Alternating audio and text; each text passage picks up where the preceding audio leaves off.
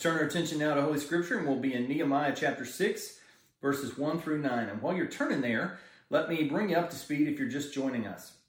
Here at Refuge, we have a very high view of the Bible, and most often we just work through books of the Bible, a paragraph at a time.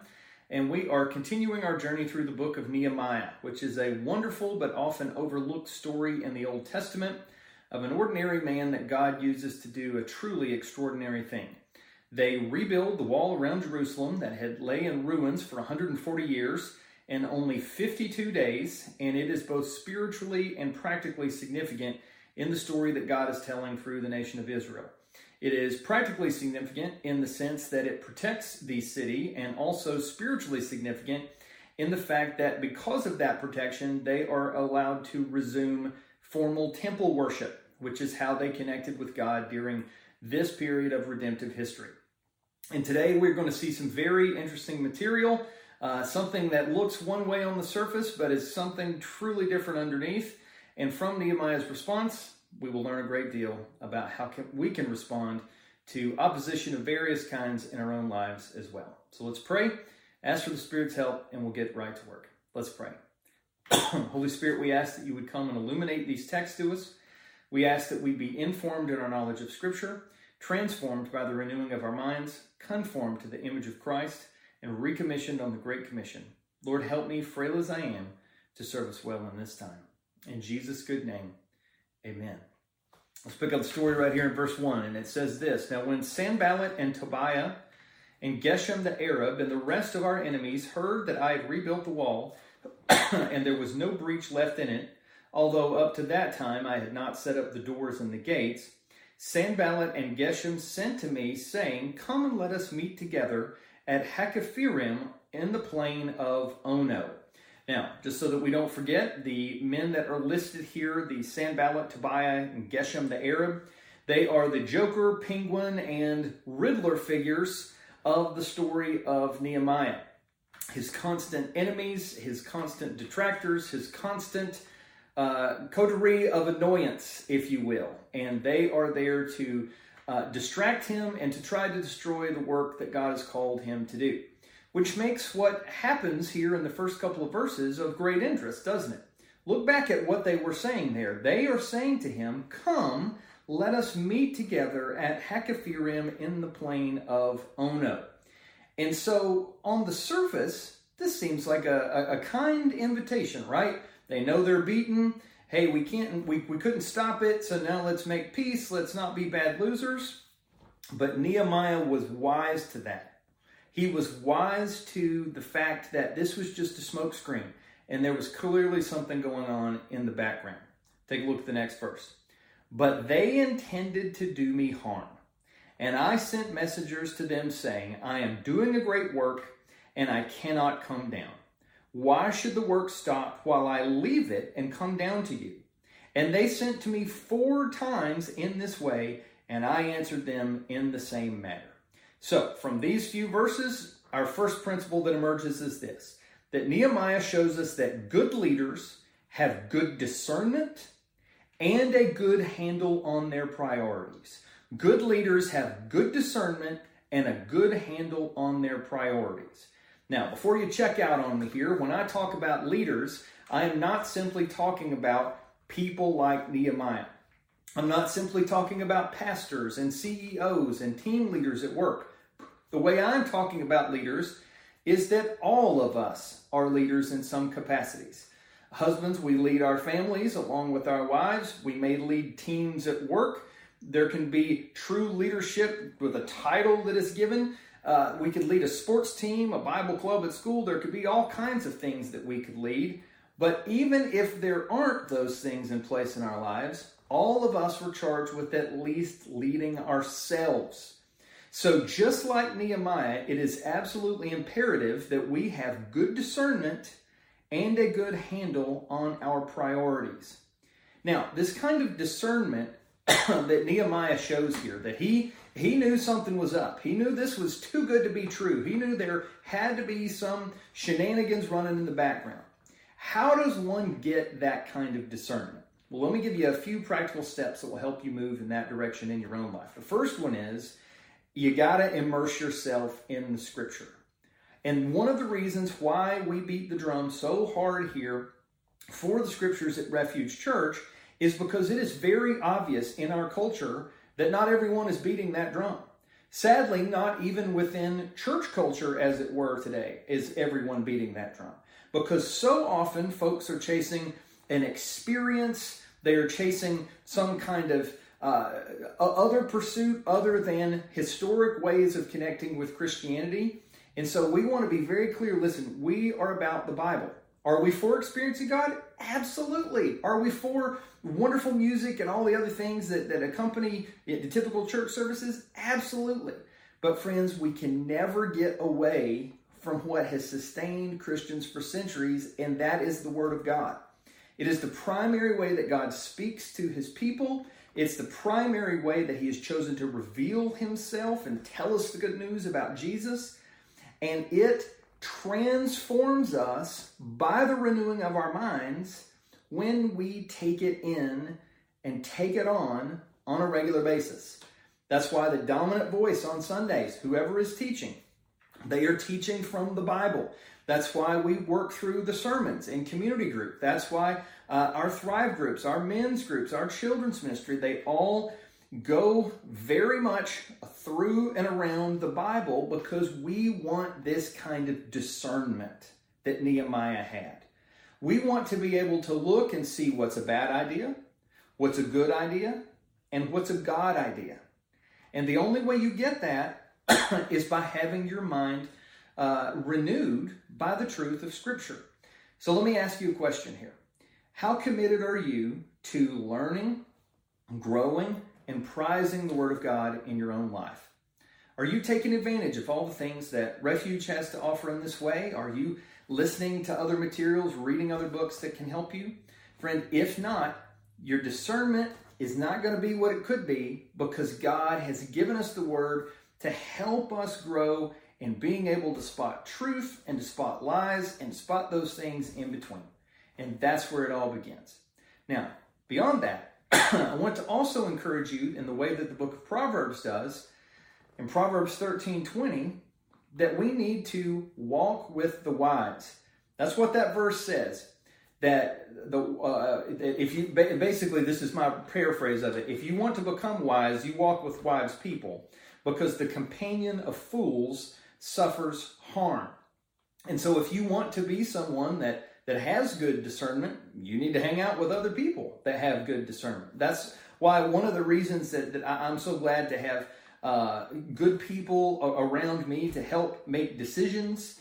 That's why I'm so thankful to have a wonderful discerning wife that can help me in all kinds of ways, both within and beyond ministry, because I'm under no illusion that I see everything and know everything, and in fact know that quite the opposite is true.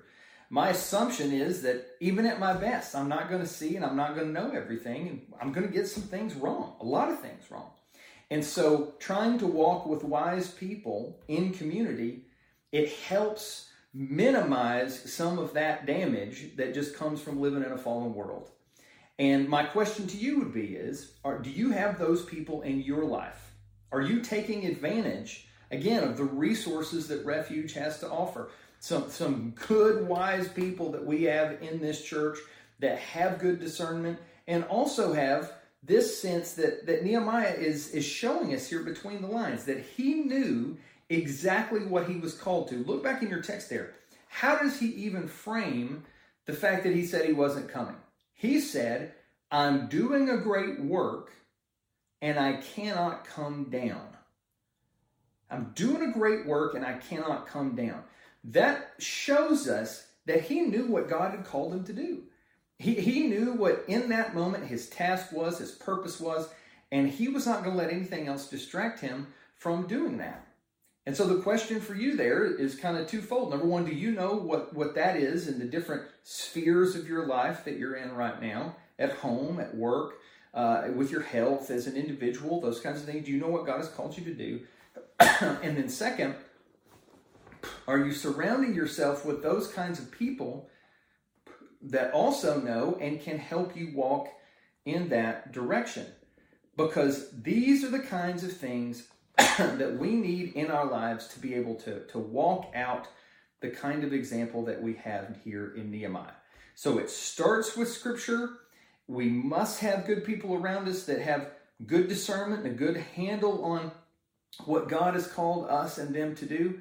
And then finally, all the other spiritual disciplines, walking with God in prayer, spending time out in creation where you can see his handiwork and you can sense his presence and you can know his nearness, and just cultivating your relationship with God. Because if we want to have good discernment and we want to have a good handle on our priorities and we want to lead ourselves and others well, these are the kind of places that it all begins. Let's look on here in verse 5. In the same way, Sanballat, for the 5th time, sent his servant to me with an open letter in his hand. Now, this is significant on a couple of different fronts. Number one, the fact that he will not give up is going to show us something significant in just a moment. But the fact that this was an open letter was a big deal, because it intends to communicate something that a closed letter would not. This was true in the ancient times in which Nehemiah lived. It's still true today. When someone in an official capacity would write something specific, they would often close the letter and then take some kind of seal or wax and a ring or a seal or something and stamp it and close it. And it would intend to communicate, hey, your eyes only. This is just for you. Take care of this. Open letter, very different story. And the open letter was to signify, hey, we want everybody to know this. And if it gets dropped along the way, or if it gets passed around and this becomes published to everybody, well, isn't that unfortunate? No, it's purposeful. And this is what shows us the second principle, that Nehemiah reveals to us that doing what God calls us to do requires both resilience and perseverance. Doing what God calls us to do requires both resilience and perseverance. And this was especially true in his case because he has already had to turn these guys down. How many times? 5 times. And now they have included this open letter to slant the narrative in such a way to make Nehemiah look as bad as possible. So they're not just trying to detract from his work. They are seeking to impugn his character as well. But let's think about this notion here of resilience and perseverance. I went to a conference one time and I heard a guy, many of you familiar with his work, named John Maxwell. And he was talking about business, actually, at this point. And he said, everything you want in life is uphill. And I thought that was such good wisdom. Everything you want in life is uphill. It's going to be hard. The fallen world is against you, so on and so forth. But then I thought there would actually be another good statement that could go along with that. That would be, and if you get what you want, you're going to have to fight like crazy to maintain it, because if you get lazy, you're going to lose it all.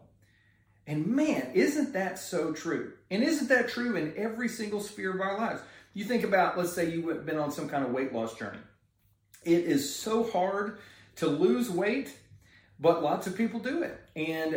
But those who keep it off are the ones that they don't just go on a crash diet and cut a few calories. They completely change the way they approach food, the way they approach food, the way they think about eating. They take up some new habits like exercise and moving around and drinking more water and sleeping and all this kind of thing. Because you don't want to simply lose the weight, but you want to maintain the weight loss, and that requires resilience and perseverance. Same thing is true in marriage. It is not enough simply to get married. If you want to maintain that marriage, you have to continue to cultivate it. You have to continue to prioritize it, to defend it, to persevere in it, to be willing to do the hard heart work and have the hard conversations that perpetuate the facilitation of that marriage over many years. And I'm very thankful for my wife that has endured with me for 20 plus years now, and is a great example of that kind of perseverance of being willing to continue to deal with and work through hard things. Same thing is true in parenting. The same thing is true in business. That it's not enough just to get the business going. If you want to see the business sustained, you have to continually work at it and maintain it, and so on. So let me ask you this practical question based on Nehemiah's example here. Is there any place in your life that right now the Lord is saying to you, hey, you need to pay attention to this? You might have said no the first time, but now we're talking about the fifth time and the sixth time and the continued assault that comes upon us by living in a fallen world. Is there any place that we need to be wise and paying attention, not just to obey, but to continue to obey for the glory of God and the good of the world? If so, friends, let's pay careful attention to that today, because the Lord is speaking to us through Nehemiah. Now, let me also give us some good gospel news here in the midst of this, because it can be very easy to hear this and just go, man, that is so true. Life is just so hard. I mean, the world, the flesh, and the devil are against us.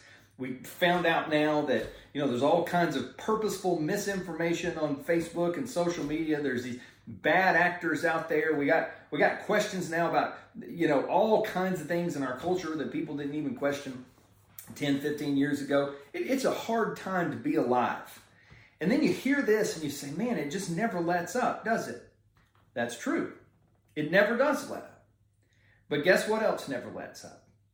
The grace of God. And if you have turned from your sins and trusted in Christ today, inside of you is the same power that raised Jesus from the dead. You are not alone. God did not throw Christian obedience to you and say, hey, good luck figuring out that Bible. Do what you can. We give an account for your life at the end of eternity. We'll see how you did. That's completely the opposite of what God has done. He has given you the Word. He has given you His Spirit. He has given you a community to be a part of that wants to help you grow in all these different ways. And most importantly, He has given you Jesus as both your example and your empowerment to help you on this path. One passage that we've thought of many times during this book, I think of it again today at this portion of the text. It's the temptation of Jesus in Luke chapter 4. You may recall that story. He's been fasting. He's been out in the wilderness for 40 days. And then Satan comes along at his weakest moment, and he tempts Jesus with all the things that would have tempted him, and power and glory and all these different things. And every time, how does Jesus respond?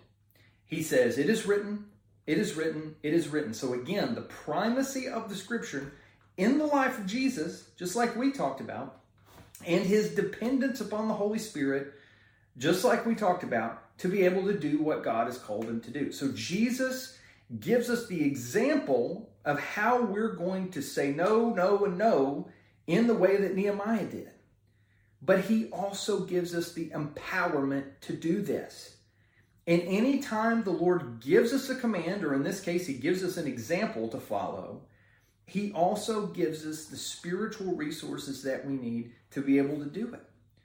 So, go back to that thing that we talked about just a moment ago. When I said, is there any particular area of your life that you're concerned that you might have gotten lazy? Did you know that God is most willing to meet you there at that place of deepest need? And we just need to humble ourselves, and we need to press into Jesus in the midst of whatever that struggle is, where you feel like you're about to fall down, where you feel like you just can't keep going, where you feel like you're about to fall off the tightrope that you've been walking on. God is willing to meet you there. Not some future, altogether, ready to charge hell with a squirt gun version of you, but that version of you that feels weak and powerless and hopeless. God will meet you there. And so, friends, my encouragement to you today as we look to the example of Nehemiah is that we look through the example of Nehemiah and we see the example and the empowerment of Jesus, His grace that is there for us, His Spirit that is there within us, His Word that is our anchor, and that we would be encouraged and that we would have the resilience that we need. That we would have the perseverance that we need. Not from pulling ourselves up by our own bootstraps, but by running to Jesus and asking for what only He can do. Now, a couple more things I want to point out here. Look at verse 6. It says, in it, so this open letter, it was written, it is reported among the nations, and Geshem also says it, that you and the Jews intend to rebel. That is why you are rebuilding this wall. And according to these reports, you wish to become their king. And you have also set up prophets to proclaim concerning you in Jerusalem, there is a king in Judah. And now the king will hear of these reports. So now come and let us take counsel together. I mean, can you believe these guys? All the different things that they have done to threaten, to malign, and now they're just out and out telling lies. None of these things were true. Nehemiah doesn't want to be their king. He's just trying to be faithful to God, what God has called him to do. But in the midst of that, the opposition takes this particular insidious shape. And it gives us our third principle. And that is that doing what God calls us to do sometimes requires us to confront lies, gossip, and misinformation. Doing what God calls us to do sometimes requires us to confront lies, gossip, and misinformation. And listen, there's not a single one of us watching this that has not dealt with this in some capacity. We have all had this happen to us at some point. And for some, this hits really close to home, doesn't it? You've had some situation at work where you were accused of something that you clearly did not do. And even though you ended up being vindicated, you still had to go through that whole process, difficult as it was. And you know exactly what Nehemiah was dealing with there. Friends, in this world, we will have trouble. And I think about this in a church standpoint, and the way that this most often pops up in churches is through the sin of gossip. Now, I'm happy to say that historically, this has not really been a problem at Refuge. It's not a major problem now. But I will say this. In this season of reset, in this season of a lot of transition, in this season where everything around us seems to be on fire, this is the kind of season that we need to be especially mindful that it does not become a problem. And one of the things that we must understand about gospel culture is that it is not just trendy language that we put on having friends at church. That's not what gospel culture is about. Having friends at church can be a part of gospel culture, but when we talk about gospel culture, we're talking about a gospel greenhouse where anyone can grow. Someone comes in and they don't even yet know Jesus. Well, we share the gospel with them. They meet Christ and they grow. Somebody comes in and they're interested in being a pastor. Well, we meet that person where they are and they can grow. The gospel greenhouse has room for everybody. And on top of that, it's a place of time and safety where sometimes change happens quickly for some people. Sometimes it happens very slowly. But we don't judge and we don't malign each other. We walk alongside and we encourage. And so that kind of safe place, green pastures and still waters, that kind of greenhouse has no room for gossip. And so that means that if we do have a problem with someone in the church, maybe it's somebody in your community group, maybe it's even a question you have for the elders or something like that, we need to always make sure that we talk to that person and not about that person. That we don't have a lot of unhelpful side conversations, but we go to the person that can actually help us resolve whatever the issue is. Is that a challenge? Yeah, it is. It's far easier to have a conversation about somebody than a conversation with somebody. But part of gospel culture requires that. If we want to be a safe place where anybody can grow, there's no room for talking to people or talking about people and not talking to people. And let me also say this as well. It's very important that we all understand that this is a group project. It is not simply the job of the elders to say, oh, I heard about gossip. I got to do something about it. Chances are 8, 9 times out of 10, the elders never know. But those kinds of conversations can take place after community group or at Mom's Day or before men's ministry, that kind of other environments. And so we together have got to be committed to pulling out those weeds that can contaminate the gospel greenhouse of this gospel culture that we have. And it is all of our job, not just the job of the group leaders, not just the job of the pastors. It is all of our job to keep and cultivate the gospel culture that God has given us, and we need to make sure that we do that. Now, Nehemiah here, it gives us a great example in how to do that, because he confronts what in their case are just completely out and out lies. He confronts them head on. Take a look at this. Then I said to them, this is verse 8, no such thing as you had said has been done, for you are inventing them out of your own mind. For they wanted to frighten us, thinking that their hands will drop from the work and it will not be done. Now, this is a little side principle here, but I think it's very interesting that he was able to discern that part of their modus operandi was fear. That he knew that what they were trying to do was to get the people afraid and to get him afraid. And if they could get them walking completely in fear, they were going to walk away from the work. We need to always be wise about that, friends. We need to be very careful that we're walking in trust with God and stepping into what God has for us, and that we have wisdom about things, but that we don't live in fear about things. And then finally, in this last verse here, Nehemiah really puts feet on it by doing what we've seen him do so many times before. Take a look at it here. He says, "But now, O God, strengthen my hands." And that's our fourth and final principle. Nehemiah shows us that turning to God in prayer is always the right response. Turning to God in prayer is always the right response. And listen, you talk about a truth that applies to everything, friends, this one sure does. I don't care if you've got a money problem, if you've got a marriage problem, if you've got a parenting problem, you've got an automotive problem, you've got a neighbor problem. It is always a good idea to stop and pray. Because when we pray, we remind ourselves of so many wonderful truths. We remind ourselves that we are completely and utterly dependent upon the God of the Bible. When Jesus is talking about this, what does he say? He says, I am the vine and you are the branches, and apart from me, you can do nothing. Friends, we need that kind of awareness.